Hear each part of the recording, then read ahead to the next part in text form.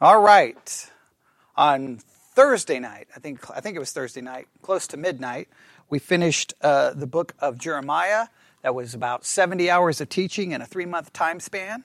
So I did 70 hours of teaching on the book of Jeremiah in 3 months, finished the whole book. Not only did I finish the book, then I backed up and redid chapters that I thought needed extra attention. So we finished the entire book of Jeremiah. Yesterday, I previewed what would be the new series that we're going to start today. And in the first hour, we began that by going way back in time. So here is what we have done for those who weren't here in the first hour. We are going to begin a study that is very much dependent upon what I have right here in this box, which is the Scofield Study Bible published in 1917. But before I opened the box and took out what's inside, I said, we can't get here until we go back even further in time. So we went way back in time, and we went all the way back to the beginning of, the Protestant Reformation, October 31st, 1517, okay? And I gave everyone 3 very important words to write down in the first hour. I told you to write down the word church, write down the word Bible, and write down the word authority, and write down the word system. So actually 4, but I think I only focused on 3 in the first hour. And so just now I can't go through all of this. Of course, it's already on all the podcasting apps, so you can already listen to it. But just to go through this as quickly as I can. Remember, before the Protestant Reformation, who was in charge of translating the Bible and interpreting the Bible and declaring what you should believe or shouldn't believe, or you would be anathema? The church.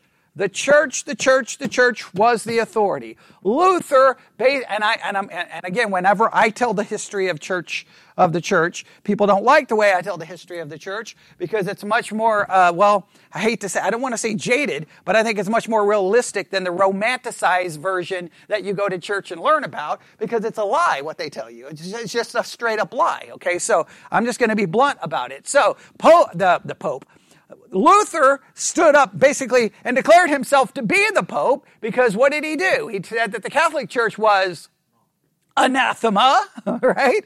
He then declared his own doctrine. Not only did he declare his own doctrine, he translated his own Bible. So he took the authority from the church and said, I am going to say what is right and what's wrong. I'm going to translate the Bible. Now, we as non-Catholics always try to give Luther, we try to paint him in the best light as possible, right? Of course, because he's supposedly on our team, but he's not really on our team because we disagree with him. So, and then he wanted us dead. So, okay, all right, that's a whole different, we'll forget that, okay? But we try to paint him in the best light possible, right? And say that he was doing this because he wanted the authority to go to the Bible. He wanted to replace the church with the Bible. It sounds so good. It sounds so great. But we went through the history of English Bibles. All right? That's what we did in the first hour. We went through every English Bible, all the way up to, where did we stop, Sarah? 1560, with the most important English Bible in history, which was that's 1611, okay? The Geneva Bible. The Geneva Bible, all right? And the Geneva Bible is the most significant for a couple of reasons. The first reason it's the first mass-produced Bible for the public. Nobody wants to hear this in the church, but this is absolutely historically significant. Because 1560, how many years are you removed from the Protestant Reformation? 43 years, meaning for 43 years, the average person sitting in the pew who wasn't going down to the Catholic Church was declaring the Catholic Church to be wrong, and they had never touched a Bible. Many of them had never read a Bible, meaning that they did not come to that conclusion after extensive exegetical study. They just decided, I'm not going to listen to those people, but I'm going to listen to these people. They replaced one authority with another authority, claiming the Bible was on their side, but they didn't have a Bible. They didn't have it. Now we know the Bible in 1560 does get into the hands of many people, the Geneva Bible, because it's the first Bible. It's the first Bible to arrive in America. It was on the Mayflower, right? It showed up in America, right? Now, why is this important? Not only was it the first one produced, guess what the Geneva Bible also was? It was the very first study Bible. The very first study Bible. Guess what the study Bible had in it? A system. Now, this is important. We go with the church.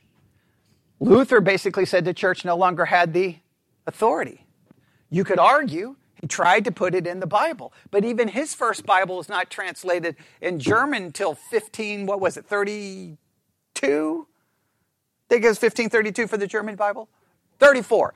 Even that is years removed from the Protestant Reformation, meaning that people will walk around claiming the Catholic Church was wrong based off what? They were listening to Luther. So Luther became the default pope. Nobody wants to say it. He became the default pope. Right? Because nobody had a Bible. They had the Latin Vulgate, but guess what? Was that in the hands of the average person? No. Do you think Luther's Bible ended up in the hands of the average person? No. In fact, you have to get to 1560 before it starts showing up in the hands of the average person. How many people, and like Sarah said, how many people can even read? So who was still the authority in a default way? Whatever teacher they were sitting under, meaning they replaced one pope for another pope. It just destroys what we all the stuff we claim. But the Geneva Bible is important because now, guess what you put into the hands of the person? A system. Church, Bible, system. All of this has to do with authority. And isn't it interesting that the Geneva Bible that gets put in the hands of the people, what becomes kind of the dominant theological view for a very long time? A more reformed view. Because that's put into the hands of the people. And listen to me carefully. When you put the system into the hands of the people, what determines how they interpret or exegete Scripture? The system. And when the system determines how you exegete Scripture, then Scripture no longer is the authority, because no system should ever determine how you exegete. But guess what has happened to every person who's ever become a Christian? What were you taught first? What to believe, or were you taught how to exegete Scripture? What to believe. And guess what didn't determine how you interpreted Scripture? Based off the system you were given. So what was really the authority? The system. The system. The system should never guide or control your exegesis of Scripture. In reality, that's not exegesis, that's eisegesis, because you're reading into the text. You're taking your system and reading it into the text. But this is what always happens. And people sit in the pew claiming they want the Bible, but it's garbage. They don't want the Bible. They want their system. And they want that system to be regurgitated by the pastor just to go sit. He's got to look at commentaries that agree with what? The system. He grabs his outline from the commentary and then he regurgitates it. And all the people in the pew care about is it got a good introduction. Does he make good eye contact, kiss some babies, shake some hands, have a nice little sad story at the end, 3 points, and done by noon. Because if he actually says, no, we're not going to do that, we're going to actually work on the text, study, question, doubt, struggle. People don't want that. Because sooner or later, the person who does that is going to do what? They're going to bounce against the system. And then when the people decide to tell me that I'm wrong, guess what they inevitably do? And this happens in any church. Do you think the people go home and spend hours in deep exegetical study to tell their pastor they're wrong? They go, look up an article, and then come regurgitate to me. Typically, I mean, I've had people even argue with me, and I'm like, that's page 53 of the Gospel According to Jesus by MacArthur. Give me a break. That's page 83 from R.C. Sproul. Give me a break. If you're going to argue with me, could you do something better than going home and looking up something online? I could look up the same thing. Actually do the text. But I want you to think about it. And I said this in the first hour. If you take a piece of paper and write down everything you believe, theologically, I want you to then try to calculate how many hours of in-depth exegetical study you did on that topic to arrive at that conclusion. What do you think the number would be for some of it? None. You said, but I went to church and I heard sermons. No, you heard someone preach to you a system where they quoted Scripture. That's far different than studying Scripture. People like to go to churches where you learn theology, not where you do theology. Remember years ago I told everyone that this church was transitioning from the learning theology to doing? And doing theology, we do what? We put forth hypotheses. We don't care about which system gets offended. And we go to the text. But inevitably, once you have the study Bible, you put the system into the hands of the people, and then that controls how they interpret the very book. So the Bible gets supplanted by the system. This is the reality. Nobody wants to talk about this because it makes Christianity look, well, not as great as everyone makes it out to be, because this is the way that it works. Now, I do all of that because now we're going to pretend, right? That's all of that history. Now we're going to jump from 1560 and we're going to come to the United States of America, 1900s. All right, yeah, okay, I don't know what's going on in the 1900s. There's a lot of things going on in the 1900s. We should go to probably 1906 or 1909, but we're going to jump past 1909. We're going to jump to 1917. Now, you can imagine that it's 1917, right? Or you can imagine it's 1970, 1960, anything after 1917, all right? You're a Christian. Now, some of these references will be dated, okay? But you either got on your horse and buggy, went to town, okay, found a store, and you walked in the store and you saw a new Bible called the Scofield Study Bible. Or, another dated reference, you got in a car and you drove to a store and you walked in and you bought a Bible, okay? Now, in 2023, you just order it online and, Amazon, it gets shipped to your house, okay? But you get the idea. One way or the other, you stumble upon a Bible. Now, you don't know a lot, right?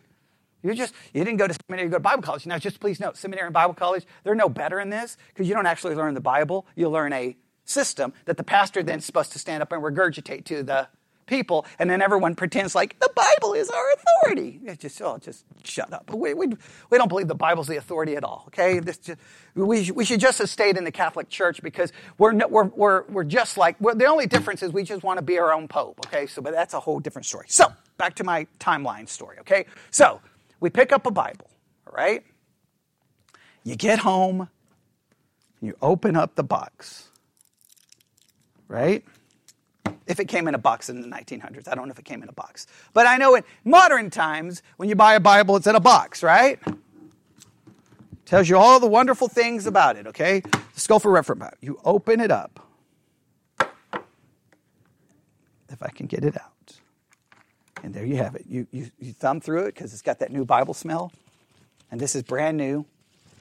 I bought it just for this entire illustration, all right? And you're like, okay. Now, I know what most of you do because you open it up and you read everything in the beginning, right? Because nobody does that, which makes...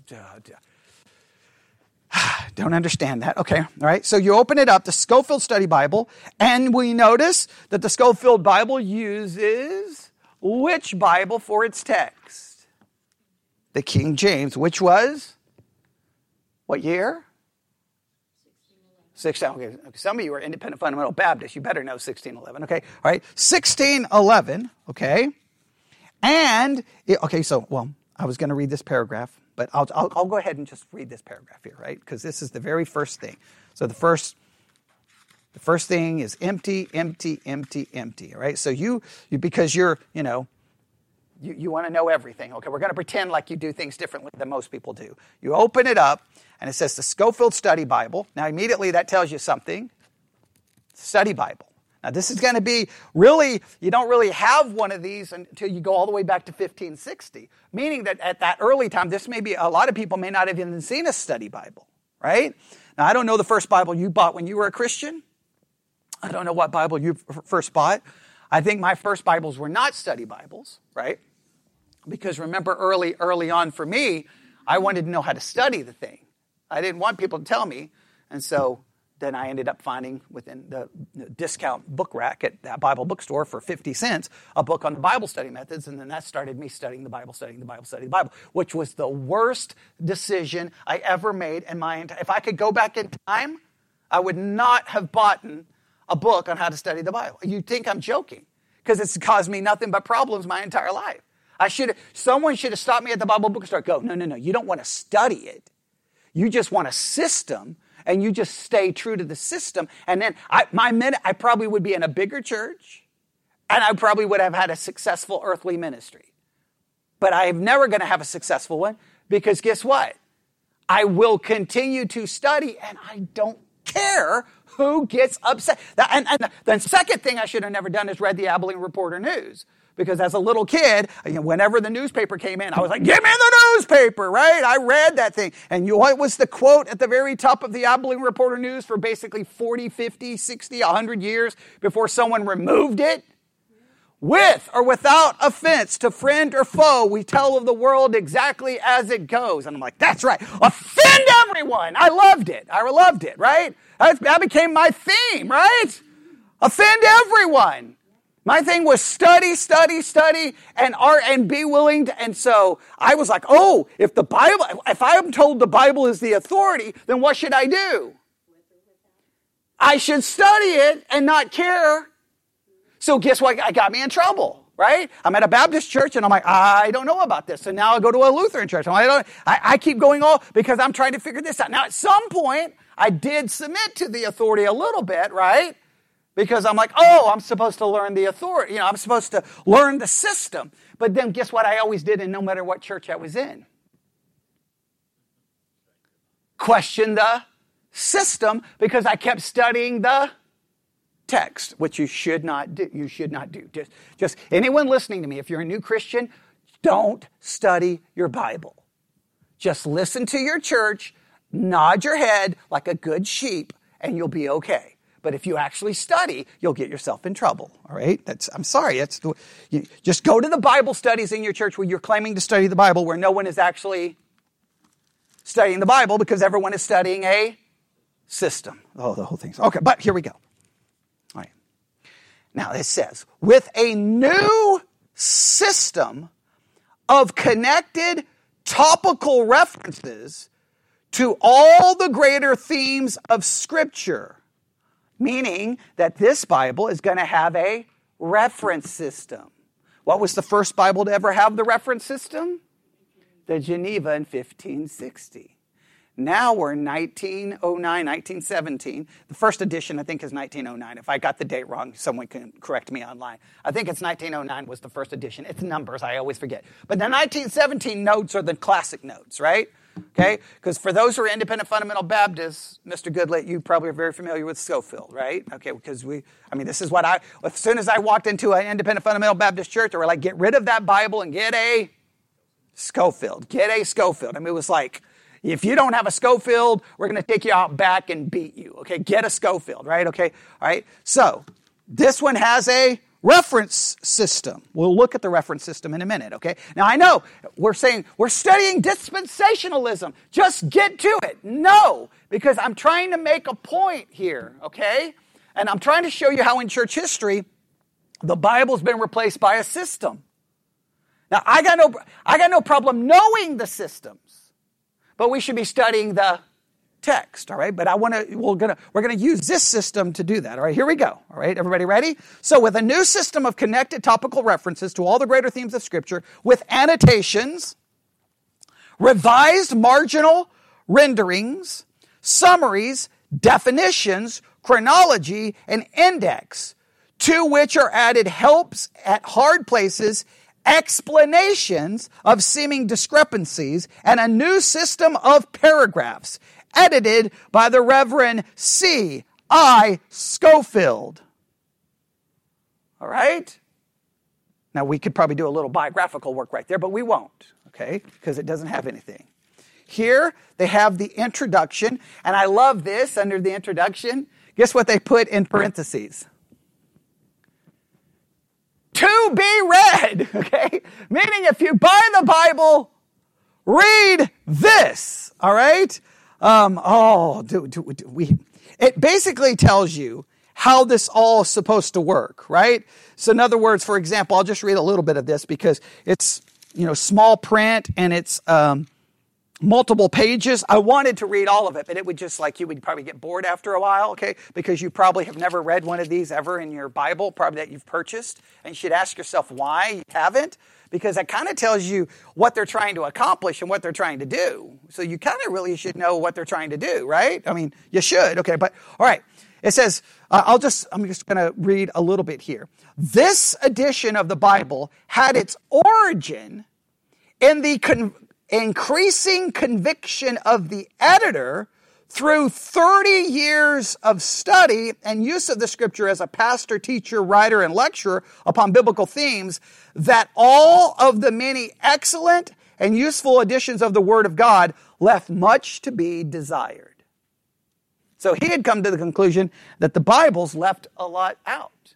Now I wonder what he felt that they needed. Well, he obviously felt they needed some helps, some tools.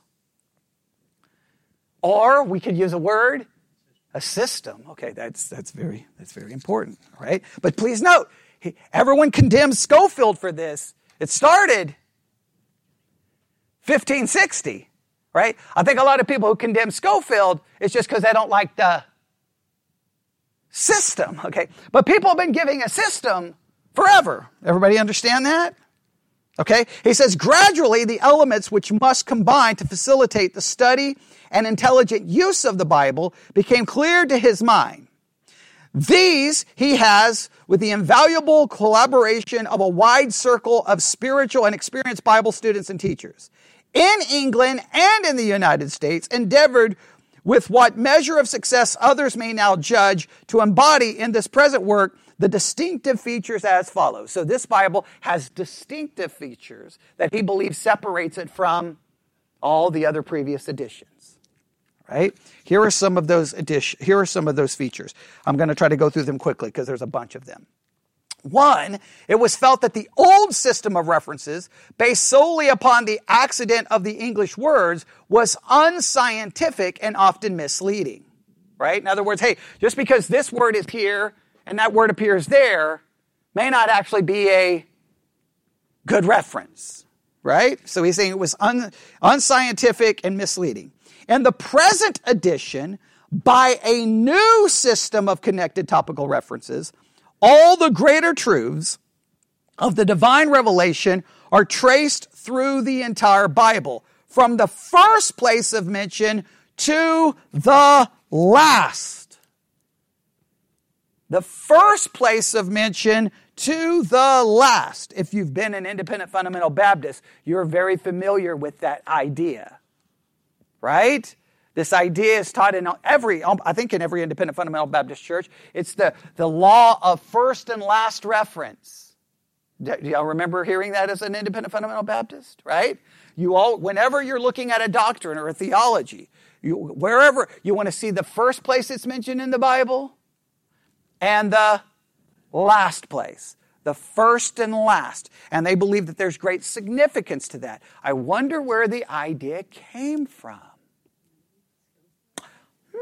Maybe someone actually read their introduction, but the average person sitting in the pew probably has no idea that it came from here and just thought that the pastor was telling them some law of hermeneutics that was been around for 2,000 years. See why you have to read this stuff?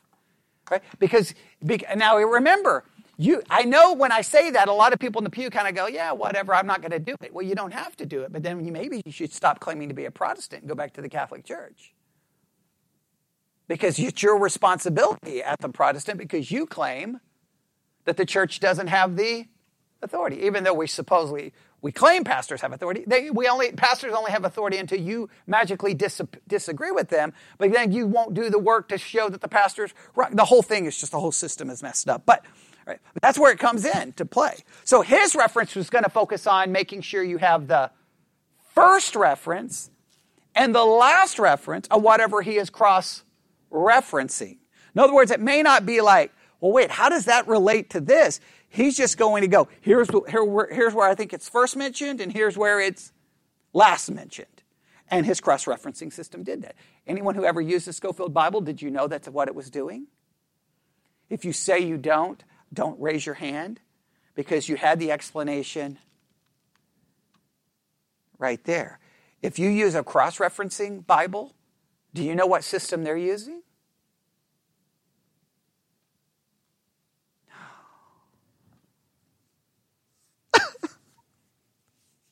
Nobody was ever concerned about why they're doing the references the way they're doing. They're guiding you to some kind of theological conclusion, right? Okay. Does everybody notice that? All right. So how does his system work? By a new system of connected topical references, all the greater truths of the divine revelation are so traced through the entire Bible from the place of first mention to the last, that the reader may for himself follow the gradual unfolding of these by many inspired writers throughout many ages to their culmination in Jesus Christ and the New Testament scriptures. This method imparts to Bible study an interest and vital reality which are wholly lacking in a fragmentary and disconnected study. So he wants you to see where an idea first is mentioned, where it's last mentioned, and then he may have references that fall somewhere in the middle. Now, even some of his references sometimes are somewhat puzzling to me, right?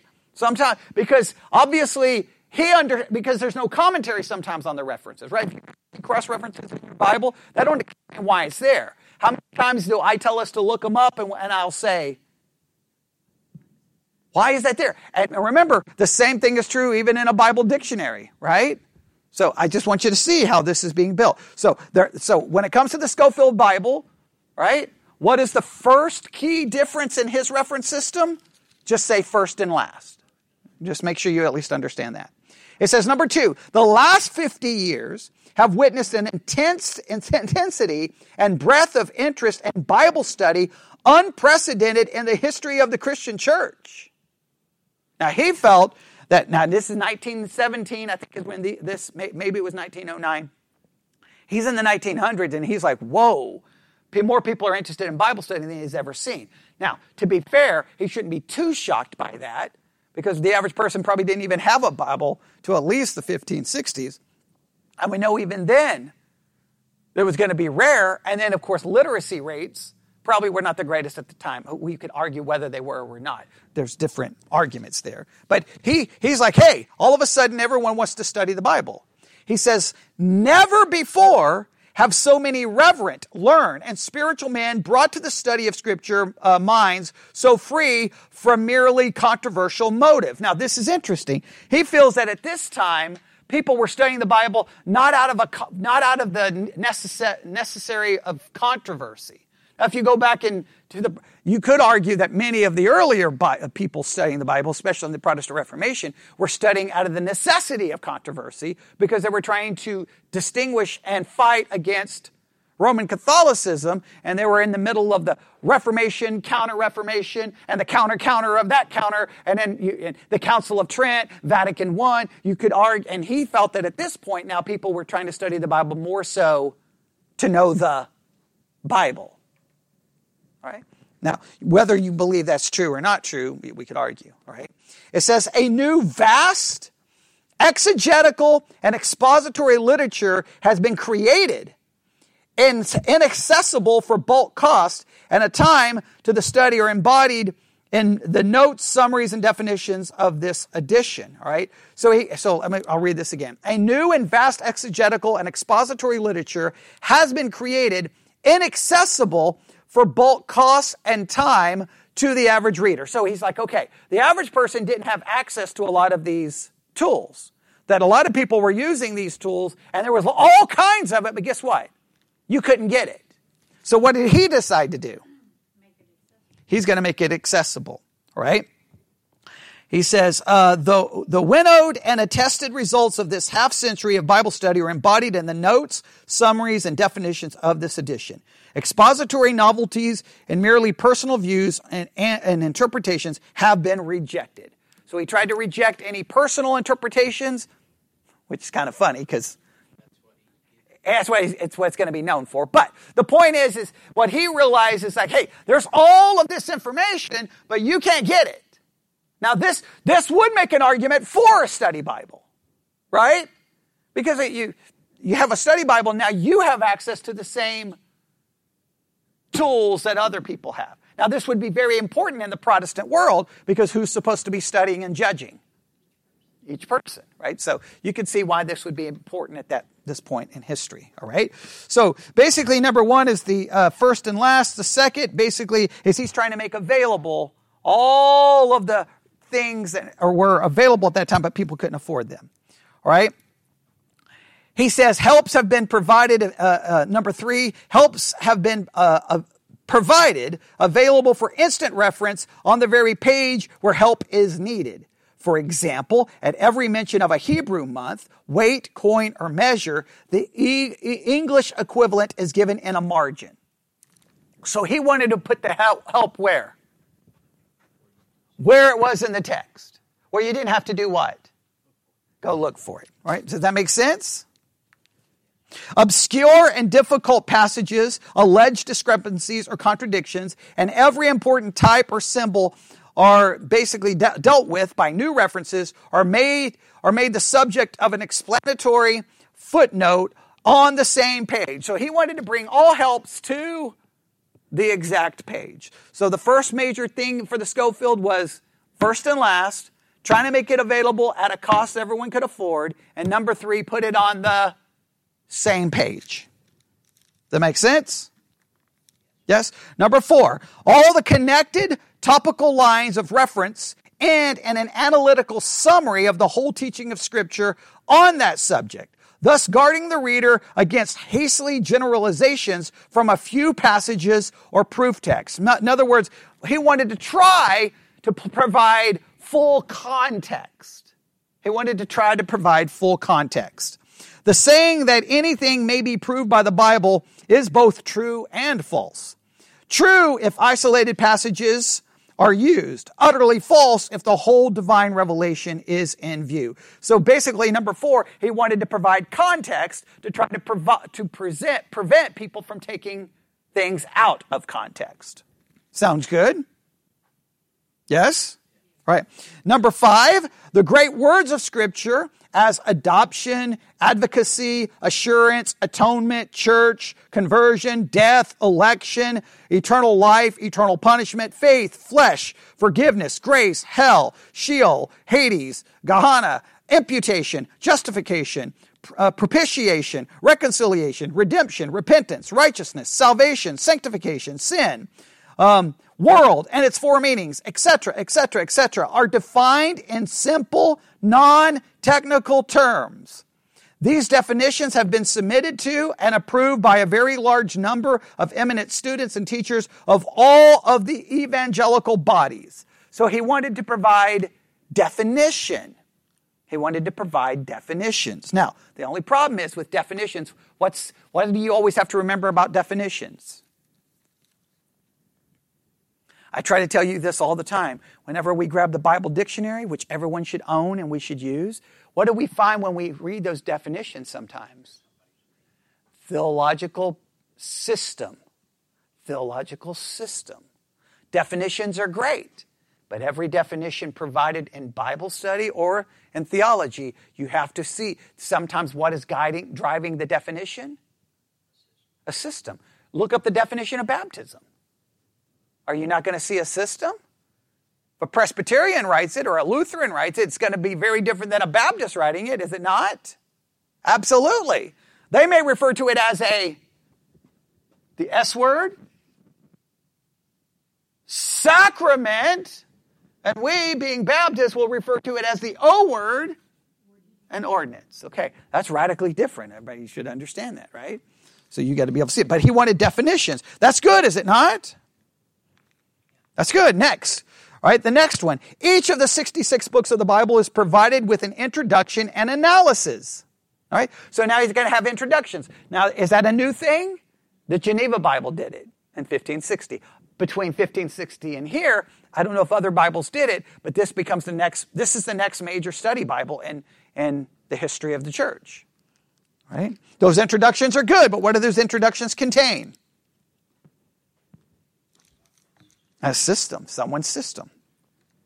Now listen, this is very important. The entire Bible has been divided into paragraphs by italicized subheads while preserving the chapter and verse division, which gives the authorized version, among many other superiorities, its unraveled preeminence. So basically, though, this is important. The Bible is broken into paragraphs and italicized by subheads.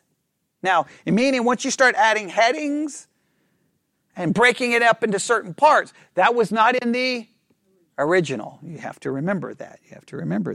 So you should know that.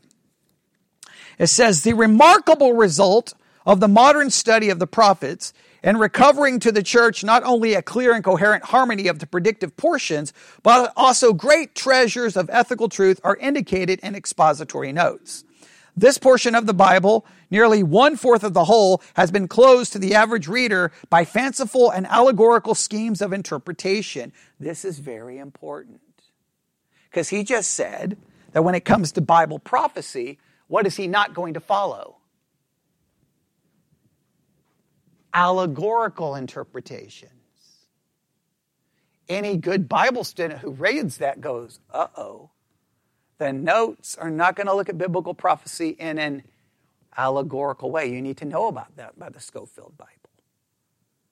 Because this becomes the dominant way in which many Christians from 1917 to this very day interprets prophetic scriptures. That's why we spent 70 hours in the book of Jeremiah. I tried to prove this over and over and over in that study, over and over and over and over and over in that study. Right? So everybody got that? So where is this going? For example, I'll just give you an example. When it mentions the house of Israel and the house of Judah, there's a high probability he's going to interpret that as house of Israel and house of Judah. He's not going to interpret it as the church. When it says land, he's probably going to actually believe it is land. Okay? Other than any church, typically in the Reform world, who would be relying more on the Geneva Study Bible, right, will use a more allegorical approach where Israel isn't Israel, land isn't land, 1,000 years isn't 1,000 years, etc., etc., etc. It's going to be a radically different system, I cannot stress that enough, right? Now, what we tend to do is then we will read the text and go with it based off our system. And if you go against the system, then someone's going to come up to you after church and go, no, this is what it says. And I'm like, well, congratulations. You just regurgitated to me the very system that I'm very familiar with. It's like, why don't you actually go study? I can't believe, I still to this day cannot believe that there was ever debate after we finished looking up every reference in the Bible to the word Israel. How could there still be, there was still disagreement? I will never understand that. And then when someone disagrees, go, well, can you show me where you looked up all the references? And then they won't show you, and then they won't do it, but they're still going to tell you you're wrong. Well, what am I supposed to do with that? Be patient? No, you just go to the Eskimo hut and get drunk because there's no point in even trying anymore. Right? Not for those listening online, I didn't actually go to the Eskimo hut and get drunk. I thought about it, okay, but because you just think, well, I can't do any more than that. How many churches would have spent 6 months looking up every reference to one word And there was, 4,000 references? I mean, it was hour after hour coming to church going, okay, what's the next reference, Sarah? Okay, what's the next? Okay, and I let you guys vote on whether it was the church. No other church in the world, I guarantee you there's been no church in history that has ever done that. And then there's a lot of people listening to me going, and that's why nobody's at your church. Because who wants to come to church and do that? But you either could have listened to me tell you what all the references mean, which then you would have been relying on me. And if you're going to rely on me, then stop disagreeing with me. Never. Or we went through, and when we were done, I don't know how there could be an argument. I don't think it's insane. But you can see, he's telling you right from the front, what is he going to do? He's going to interpret it, well, in a literal. But it is a system. We cannot deny that, okay? It is a system. All right, so everybody got that one? All right. Next, the greater covenants of God, which absolutely condition human life and the divine redemption about which the whole Bible gathers, are analyzed and their relation to each other and Christ made clear. I cannot stress this enough. Which number is that? How many now? Let's see. 1, 2, 3, 4, 5, 6, 7, 8, 9. Number 9. He is going to trace and gather all of the covenants. You should know, and if you've read the Scofield Bible, you should note this, all right? This is going to be very important as we move forward because we're going to learn his system, right? He still hasn't given us his ultimate system. But please note, those covenants, because a lot of people look at the Bible through the lens of covenant. And they believe if you look at it through the lens of covenant, that's why you baptize babies, to put the symbol of the covenant on the baby and then allow the baby to be a part of the covenant family. Just as Israel put the circumcision on a baby, and that baby was a part of the nation, right? Now that's how the baby is a part of the church. Now, how well did that work out with having everyone in the Israel was made up. I think we could argue there was a lot of unbelievers in Israel. You would think that would make it a problem for the church as well. But all right, but we can digress. We can get into all kinds of discussion. But please note, he doesn't ignore the covenants. Sometimes it's acted like he ignored the covenant. He doesn't ignore the covenants. If you've ever read the Scofield Reference Bible and looked at it, he follows all of the covenants. Now, we're about to engage in a study. He's getting ready to mention the next system. We're going to look at his system, but we're going to also keep track of the covenants that are mentioned throughout this as well, okay? Because it's very important, all right? Now, what's the next number? 10. You ready? This is the big one. This is the one you circle. You put 17 exclamation marks after it. And then show Stacy all of your extra exclamation marks because it drives her crazy because she claims it doesn't emphasize it anymore. And I think she's completely wrong. Okay? The more exclamation marks, the better, right? Because it gives that, yeah, I'm talking loud, right? It gives. Okay, so just mark all your and then show her. Okay, all right? Everybody ready? Okay, this is number 10, right? If my counting is correct. All right, here we go. The dispensations are distinguished, exhibiting the majestic, progressive order of the divine dealings of God with humanity. Stop right there. The dispensations. The dispensations. Now, please note, he states it as if this concept of dispensations is already an established idea, meaning that he did not come up with it, that the idea was already present. Now, where it begins is where a lot of people will trace the history of it, because this now shows us where we're going. I know we've talked about the church, we've talked about Bibles, we've talked about authority, we've talked about systems, but this introduces now a proper way. I've already done, this is what the third hour I think I've already done on this subject, right, to getting us really ready. This introduces what we're going to refer to in study as Dispensationalism 101. I am going to make sure you understand Dispensationalism 101, but guess how I'm not going to teach it? I am not going to teach it necessarily as I'm pro-dispensational, and I'm not going to teach it as I'm necessarily anti-dispensational. I'm going to teach it as it's a system. We need to know the system. You need to know all the systems. Why do you need to know all the systems? Because inadvertently, in your life, you may not like this, the Bible has not been your authority. The system you were given has been your authority. The only way to defeat that is to know the system frontwards and backwards, and then try to get yourself more and more actually studying the Bible so that you can then agree or disagree with the system based off of it. So guess what? There may be things I say going, I 100% agree with that. And this is what happens to me every single time. I'll have dispensationalists going, amen. And then 30 minutes later, I will disagree. And then the Reformed people will be like, and then the dispensationalists like, you're a heretic. And then 30 minutes later, I'm back on this side. And then the Reformed people are like, you're not really Reformed. You're a liar. And then guess what? I'm basically a man with no country and no team. That's the reality. That's the reality. And I hate that. But I like, what do you want? Do you want just a team? I mean, someday I wish the whole concept of the way the church and seminaries have done things, I wish I wish I'm alive enough until the entire system is burned to the ground. Because I'm tired of sermons. I'm sick of sermons. All sermons do is regurgitate your team. They're not and you walk away going, I learned about. You didn't learn nothing. You learned someone giving you a system. Because if they were really dealing with the text, it wouldn't be 3 nice little points and simply organized, right? You'd be working and struggling with it and asking hard questions.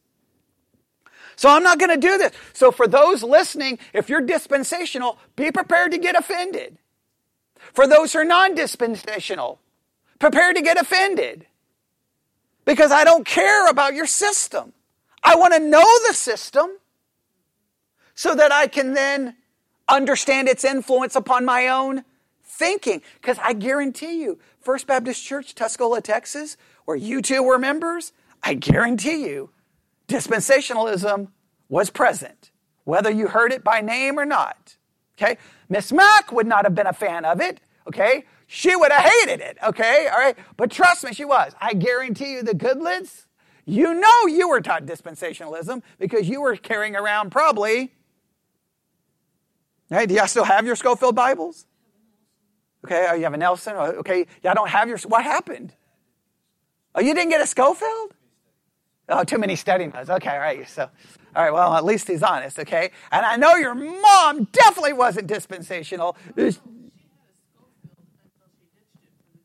Oh, okay. See, she was just going slowly back in time. She was just going, forget this. I'm going all the way back to 1560, right? Because she was definitely anti-dispensational when I met her, right? Well, she was, okay, so Sarah got both. Yeah, Sarah got both. She got both, right? In fact, okay, now and I was like, hey, okay, I need a seance to tell me the truth. Okay, I know, I don't believe in seances. Okay. I don't believe in seances. Okay, but yeah, you're all wrong. Okay, we're probably all wrong to some level. Okay, but I want you to know, this is where dispensationalism, and please note, I want to say this. This is not where dispensationalism originates. This is where dispensationalism becomes a system placed into the hands of the average person. And then inadvertently, that becomes now, okay, well, it does become that. But it becomes, this is important, your hermeneutic. And let me make it clear, no system should, now, I know Reformed people are going to disagree with me on this, okay, but I don't care. Your theology does not determine your hermeneutic. I quoted yesterday from a Reformed theologian who made that statement. That is garbage. Your theology does not guide or control your hermeneutic. Your hermeneutic should control your theology. Because because no one ever actually studies the Bible. The whole idea of true Bible study, digging into the text, reading it and working through it, it's a lie. Churches don't do that. They say they teach the Bible. They should just be better. We teach this system. And that's what people want, and that's okay. I don't want that. That's why I hope I can die with having at least this church. I hope somehow this church can survive until I'm dead, so I don't ever have to worry about it. Because I don't know what I would do, because I can't live going back to that. I don't want to ever live where I have to be in a place where all I'm doing is pretending that we're here to hear a sermon on the Bible when all you're doing is regurgitating. And I've told you that 1,000,000 times. I'll hear a sermon going, that's page 52 from MacArthur's commentary. And I've even demonstrated that with my own daughter. I'll never forget, it was a Sunday morning, we're getting ready to come here to church. And there was some church in like Sweetwater, or it may have been Abilene, that was on the local television, and it just happened to come on. And I'm sitting there getting ready, and all of a sudden I look at Rebecca, and I'm like, he didn't preach that. I'm like, that's a lie. And she said, and I said, go look it up online. She looked it up online, and she was sitting there, and she hit play, and she was like, dude, the guy stole the whole thing. Now, that's not only plagiarism, but the point is, even if they don't plagiarize, all they're doing is going home, going to their study, getting a commentary, and just breaking it down. That's not study. And then you sit there going, oh, Pastor, that was such a good sermon on 1 Corinthians chapter 1. All he did was tell you what someone else told him about it. Now, I'm not saying that happens in every case. But hopefully that happens too many times because I listen to too many sermons. I listen to hundreds of sermons. And it's the same, it's this whole structure where you got to nobody's really digging into the text because it would be messy. It would be like, well, I don't know about that. What is that? What is that? I don't know what that is, right? It would be like being a part of a good book club, right? Because a good book club, people are like, well, I don't know about that. And everybody's struggling and trying to figure it out. But you can't do that, all right? But let me read this whole last part. We didn't get very far, but here we go. We finally got to where we needed to go. So let me read this again. You ready? Here we go. The dispensations are distinguished, exhibiting the majestic, progressive order of the divine dealings of God with humanity. In other words, he thinks God's dealings with humanity, he's going to look at it more through the lens of how he dealt with them through dispensations, where others may say he dealt with them more through covenants. How do they agree or disagree, and is that going to be a problem? The increasing purpose which runs of the divine dealings of God with humanity. Oh, I'm sorry, I just read all of that. Hang on. Okay. The increasing purpose which runs through and links together the ages from the beginning of life of man to the end in eternity. Augustine said, now he quotes Augustine. Nobody would have think Scofield would be quoting Augustine, would they? Now, I find that hilarious, right? I find it it just makes me laugh because it just shows you the scam it is when people quote the church fathers. Who quotes Augustine? The Roman Catholic Church, because he's a doctor there. Who else quotes Augustine? Luther, who was an Augustinian monk, believing that Augustine disagreed with the Catholic Church. Who else quoted Augustine? Calvin. Okay. Who else quoted Augustine? Scofield. Okay. Everyone quotes. It's hilarious, right? Because everyone runs to the church fathers to get what they want. All right. But he says, Augustine said, distinguish the ages and the scriptures harmonize. Whoa. Distinguish the ages and the scriptures harmonize. Now, there's about 15,000 more things I want to say here. Now, then the last thing, he just talks about why he's using basically the text of the King James. Okay. And so obviously he agrees with that. Okay, now, Dispensationalism, and we'll end with this, breaks the entire history down into ages. Right? This dispensation goes from here to here. This dispensation goes from here to here. And there are differences in those dispensations. He's using Augustine, quote, as justification for this process. Because what was the quote from Augustine? Let me read it again. Everyone should write this down. Distinguish the ages and the scriptures harmonize. Meaning that everyone has a problem trying to harmonize the scriptures. His system is going to do what? Distinguish the age.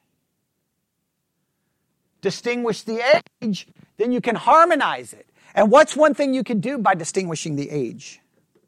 You can say, well, that is how it worked in that age, but it's not how it works in this age. And there's a little bit that everyone does that to some level, right? There was an age where you would argue there were dietary restrictions and a sacrificial system. We no longer believe we're in that age. So he would argue distinguishing ages produces harmony. And then he's going to create a system where he's going to break it down into how many ages? 7. Look, someone was raised with a dispensationalist. 7. And this is where you get with the big dispensational charts, right? Okay, which everyone mocks. Okay, and I understand why you may mock it, but at the same time, whenever you try to understand or harmonize Scripture, you almost need a chart sometimes to try to figure it out. Okay. But he's going to do so. Now, what we'll do is next, hopefully tonight, if we're here, we're going to open it up, and we're going to look briefly at some things he does in Genesis, which are, oh boy, because guess where the gap theory comes from? Scofield. Yep, the gap theory comes right here. So even though I was told to get the Scofield Bible, guess what I was told every time I got one? Ignore the gap theory. Ignore the gap theory, because he was wrong on that, okay? So, and that's how it basically starts. It starts almost immediately, boom, the gap theory. And everybody knows the gap theory. Genesis 1:1 is the original creation. In the middle, there was a cataclysmic judgment that makes up for all the geological ages. And then creation starts again, Genesis 1:2. And so in between 1:1 and 1:2 could be millions, billions of years. Okay, all right. So now you can understand that it's 1900s. What year was Origin of Species published? Well, you should all know it, right? I always tell everyone to read it. Okay, yeah, it's a date, so don't look to me. Okay, y'all are supposed to remember the dates. That's why I tell y'all to remember the dates. Okay. Okay, well, y'all, whoever gets that right gets nothing.